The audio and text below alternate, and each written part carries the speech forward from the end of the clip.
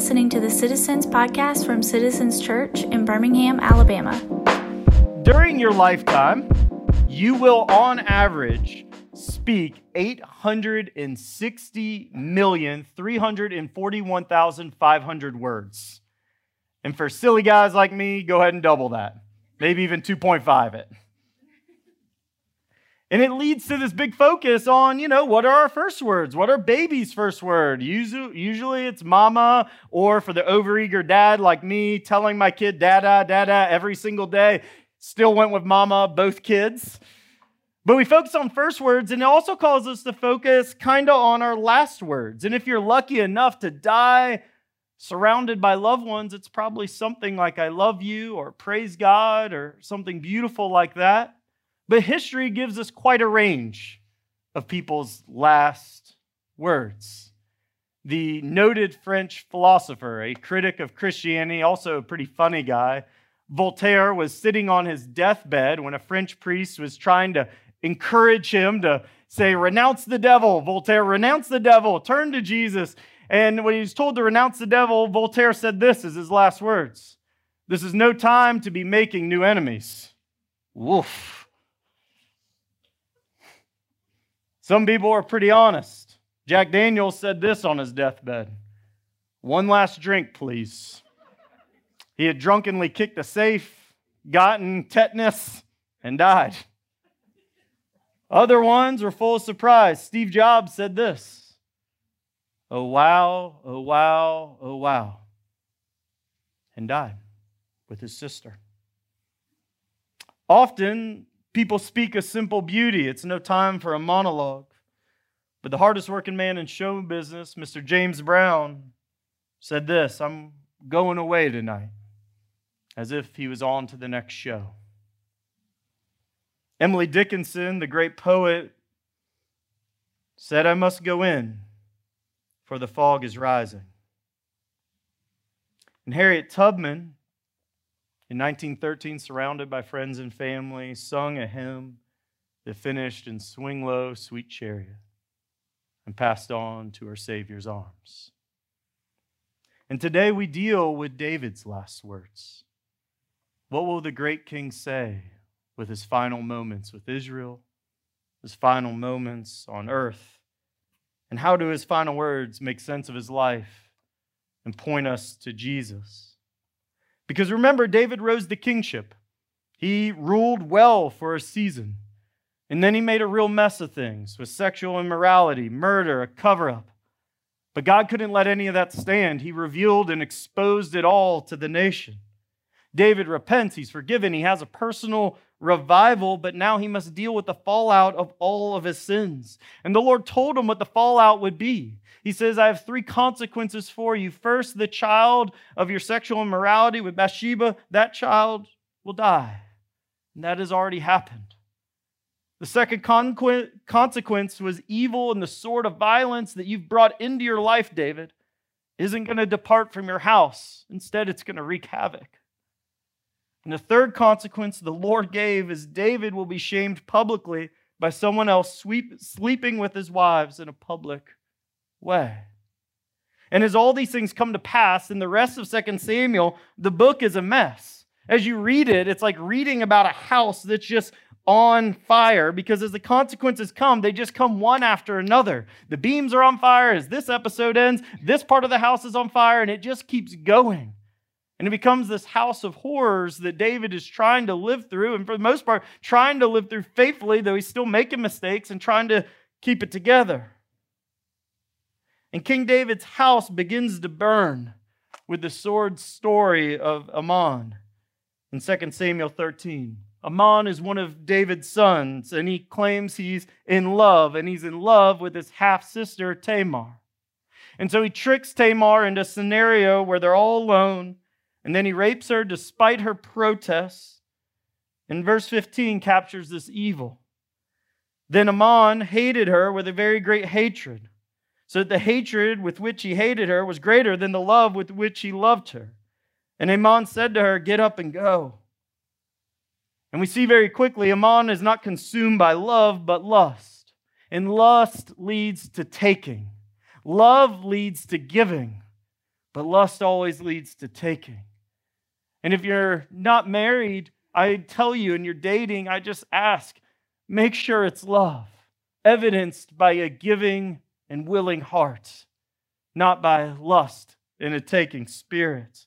Lust is never love. Tamar is violated and ashamed. She goes to her brother, another of David's sons. Verse 21 says this. It says, Tamar lived a desolate woman in her brother Absalom's house. And when King David heard of all these things, he was very angry. But Absalom spoke to Amnon, neither good nor bad, for Absalom hated Amnon because he had violated his sister Tamar. And the tragedy begins to multiply here. As horrific as that is, then King David, the one guy who's Tamar's father and the king, the guy who can actually do something about it, he just gets angry and stews on it. He stands by and does nothing. He refuses justice towards Ammon. And here's what happens. When we refuse to do justice in any arena of life, we allow evil to exist, persist, and multiply. God's people are called to be a just people. And when David abandons his role as dad and abandons his role as king, it crushes Tamar, no doubt. It leaves Ammon in his sin to continue on in whatever path he is on. And it leaves Absalom smoldering with righteous anger for his sister that eventually boils over to unrighteous anger. As Absalom 2 years later invites Ammon out to a party, gets him kind of drunk in a wine field and says, when he's drunk enough, go ahead and behead him. Go ahead and cut him up for his sins. And we see David's house is completely on fire. He has his daughter grievously raped. He has a son that's now dead, and he has another son who's on the run, just lost into the wind in another city. And it takes years to reconcile with Absalom. David's pictured here as a man slow to justice, no justice for Tamar, and slow to mercy for Absalom. You can't figure that one out either. But eventually Absalom becomes this sort of celebrity when he comes back to Jerusalem and back into Israel. He becomes this noted guy, the guy who got the justice when dad wouldn't do anything. And the people love him for it.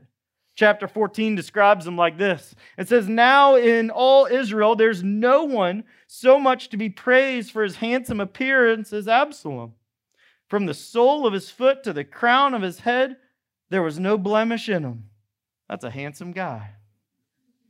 And when he cut his hair of his head, for at the end of every year he used to cut it, when it was heavy on him, he cut it. He weighed the hair of his head 200 shekels by the king's weight. That's a lot of hair. That's 2.5 pounds of hair. Who was that guy that was huge and had the great hair, got hit by a goose on the roller coaster? Who was that guy? Fabio. Found him. Should have become Absalom. That's this guy. 2.5 pounds is a lot of hair. And the people just start to fall in love with this new prince. Hey man, David's full of scandals, but at least this guy gets it done. And he's not bad looking either. And he starts to be celebrated just like David once upon a time was this celebrated young guy. But Absalom in his heart is slowly, bitterly crafting a rebellion. Chapter 15 tells us this. After Absalom got himself a chariot, horses, 50 men to run before him, and Absalom used to rise early and stand beside the way of the gate. And when any man had a dispute to come before the king for judgment, Absalom would call to him and say, hey, from what city are you from? So people are coming, bringing their problems, bringing their complaints to the king, coming to Jerusalem, and he would see them coming and say, hey, whoa. You got a prince right here. Are you sure you need to go all the way to the palace? You got a prince right here, man. What city are you from? And when he said, your servant is of such and such city and such tribe in Israel, Absalom would say to him, see, your claims are good and right, but there's no man designated by the king to hear you. He'd cut him off at the gate and say, hey, if you go to the palace, there's no one even there. There's not even a magistrate for your city. Bummer. Then Absalom would say, oh, that I were the judge in the land.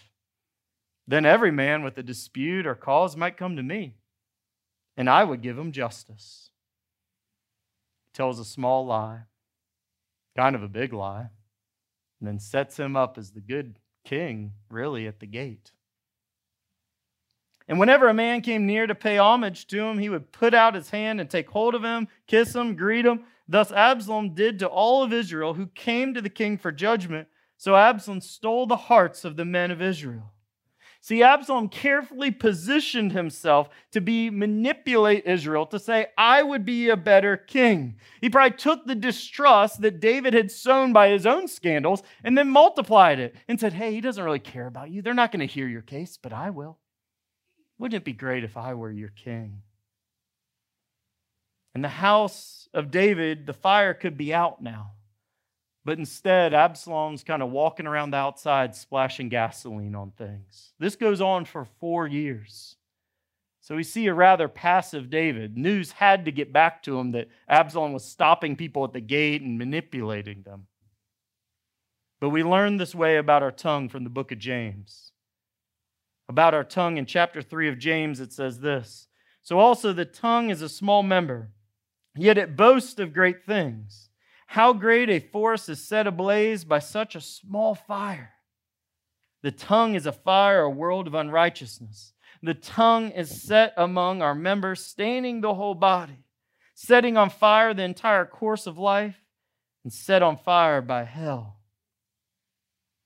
That's what Absalom does with his tongue every day for 4 years. And after 4 years, and David's passively participating by not doing anything, Absalom makes his move. Chapter 15, verse 10. But Absalom sent secret messengers throughout all the tribes of Israel, saying, as soon as you hear the sound of the trumpet, then say, Absalom is king of Hebron. And the conspiracy grew strong, and the people with Absalom kept increasing. David hears of this. How could he not? There's people shouting he's king in the streets. David flees the city, flees with his household, flees with some of these mighty men. And we find David's back in a cave again. Odds against him, things falling apart. Chapter 16, the final consequence arrives as Absalom ends up sleeping with David's concubines and wives on the palace roof under a tent. It could not be more grotesque and public and strange. And he defiles the entire household. And note how quickly everything just changed in the story. Absalom went from righteous anger at Amnon to unrighteous anger murdering him to basically committing the same sin of Amnon with his father's wives of incestual sexual assault. Things happen quickly as pride, greed, hate, and bitterness take root in Absalom's heart. Eventually, we come to this great battle. It's David versus his son Absalom for the kingdom. It's the high-stakes poker game finally happens of these two brooding forces. But we see David's heart has changed. Look what he tells his general in chapter 18, verse 5. And the king ordered Joab, that's his chief commander, and Abishai and Ittai, deal gently for my sake with the young man Absalom. And all the people heard when the king gave orders to all the commanders about Absalom. And we see this change, that David wants reconciliation with his son, even though the relationship's been a complete mess. He's messed it up. His son's making a real mess of things. But we start to see the heart of God formed in David. And he doesn't want Absalom to die, but wants to pull him close. But the battle turns into devastation quickly. Remember how I said the tongue sets the whole forest fire ablaze from James 3? Look at verse 6 of chapter 18. So the army went out into a field against Israel, but the battle was fought in the forest of Ephraim. That would be not very common. Usually you fought in a big open field, and that's when it happened, or you sieged a city. But this time, they get out in the wilderness of the woods, and it's a no-holds-bar fight. This is a civil war in Israel. It's one supposed king against the actual king on the run and his men. Verse 7, and the men of Israel were defeated there by the servants of David, who were much fewer. And the loss there was great on that day, 20,000 men. The battle spread over the face of all the country. The forest devoured more people that day than the sword. One day, 20,000 people dying is an incredibly high number for hand-to-hand combat in the woods.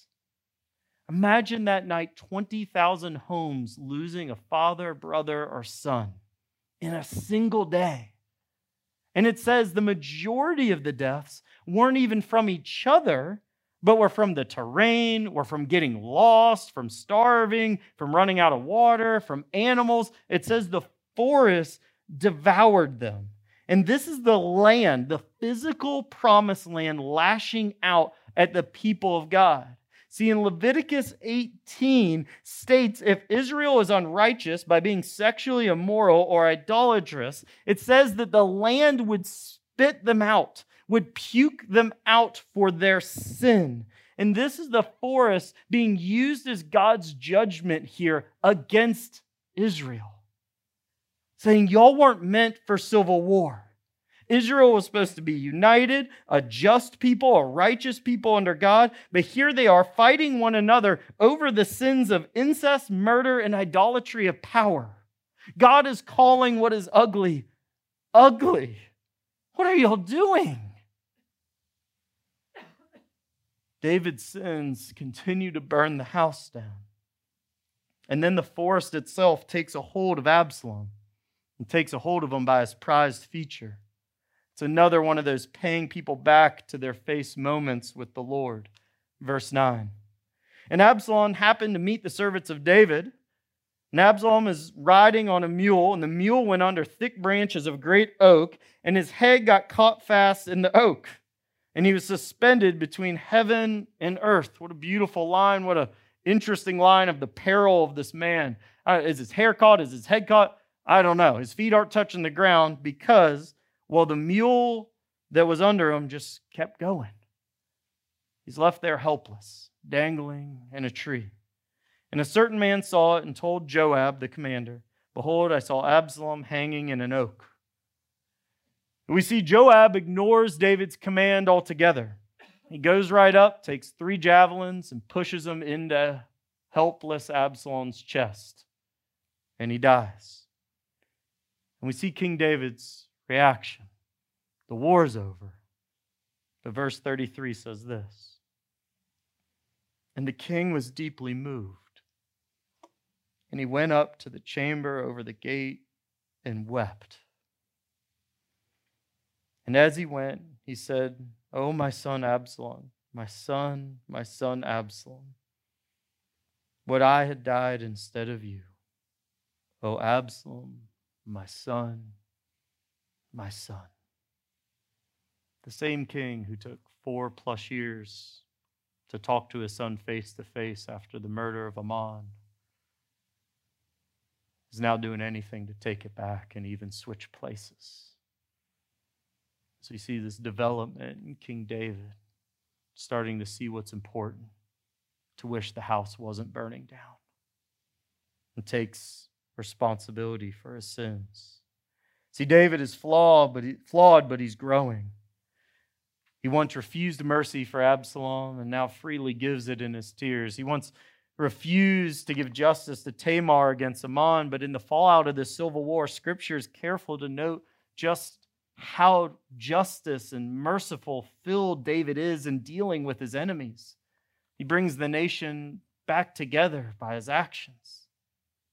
And it's a painful evolution to see David growing, but he's growing more godly as he faces the consequences of his sin.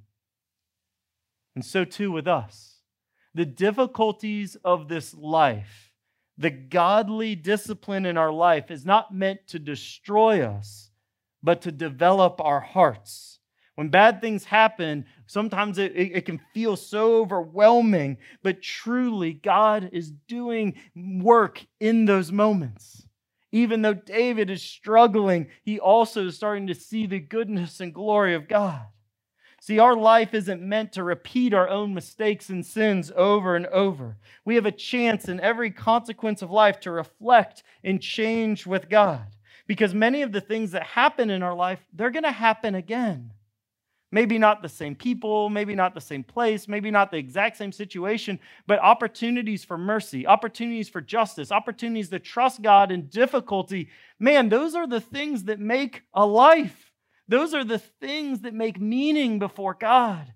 And they're going to happen again. But God doesn't want you on a hamster wheel of failure or mistakes. Instead, He wants you to grow and change and be able to give mercy and to be able to trust God and to be able to give justice and not stay quiet. Let your story be long, but don't let your story live on a hamster wheel. Your past doesn't have to define your future with God. You are not doomed or cursed in Jesus, but full of life and can change over and over to be more like our Savior. David grows. He's been high, he's been low, but he's growing with God.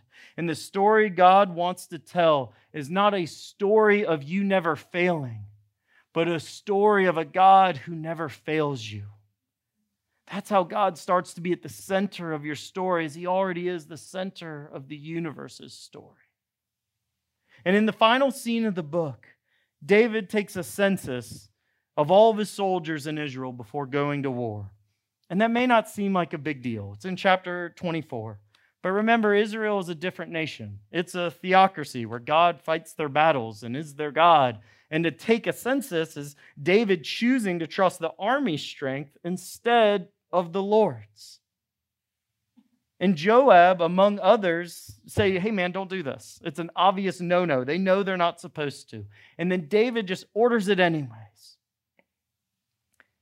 And David, this time, after sinning, he immediately repents. Verse 10 says this, but David's heart struck him after he numbered the people. And David said to the Lord, I've sinned greatly in what I've done, but now, O Lord, please take away the iniquity of your servant. That's a fancy word for sin, for I have done very foolishly. His quick repentance is growth, but his sin brings pestilence on Israel. When David cries out at seeing the destruction that's happening in the nation, he says this in verse 17. David spoke to the Lord when he saw the angel who was striking the people and said, behold, I have sinned. I have done wickedly. But these sheep, what have they done? Please let your hand be against me and my father's house. And we see this great evolution of David. In the last chapter of the book, he's crying out with a Christ-like prayer to say, could I take their place? Can I take the place of the sheep? And we know that he can't. He can't. He's willing to die for the people. And it's like Jesus, but he can't. But God tells him, go make an altar. I want you to build an altar to me, and I want it to be on Mount Moriah. And if you remember, Mount Moriah is where Abraham was told to sacrifice his son Isaac, up until the Lord provided a ram for him. That same Mount Moriah will be where David's son Solomon will build the temple of God. And God highlights this to David, that I will be the solution for your sin in this moment. I will be providing the salvation. David will not, but God will. That sin needs sacrifice, and that God will be the one providing the sacrifice, just like with Abraham and Isaac. Just like with his own son, Jesus. And David spells out in his last words from his deathbed that the grace from the true King is the only salvation. David doesn't spend his last words recounting his good deeds. He doesn't spend them wallowing in his sins, but rather he declares a prophecy from God by the Spirit. And he says this in 2 Samuel 23 about the coming king. Look with me.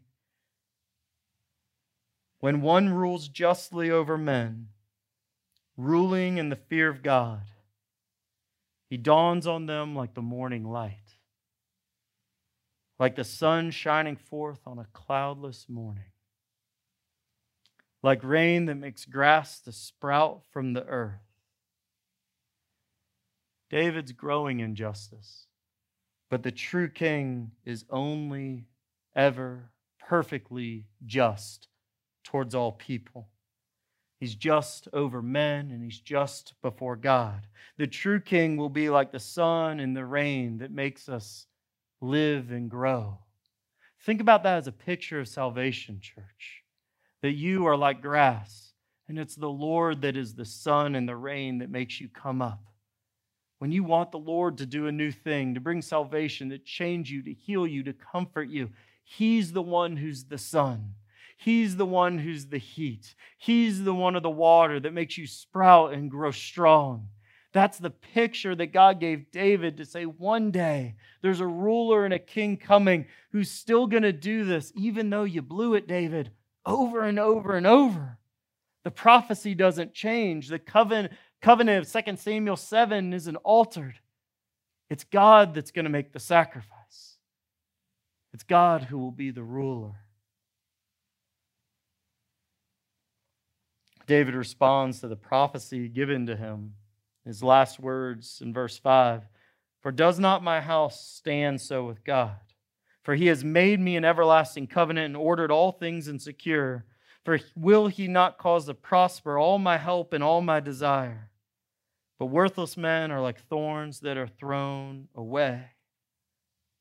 David's hope, he sees this prophecy is for him and for everyone else, that God will still bring a Savior through his house, even though he sinned.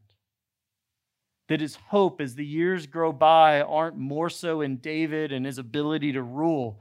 He blows the census as the last chapter of the book. His hope increases that a Savior's coming, that a true king will rule, and on that day there won't be any clouds. God will be true even if we're false. God is saving sinners by his gospel, not sinners saving themselves. And that's good news for a sinner like David, and it's good news for sinners like us. David's hope is growing more sure, not less sure, as the years roll by and he meets God's grace again and again.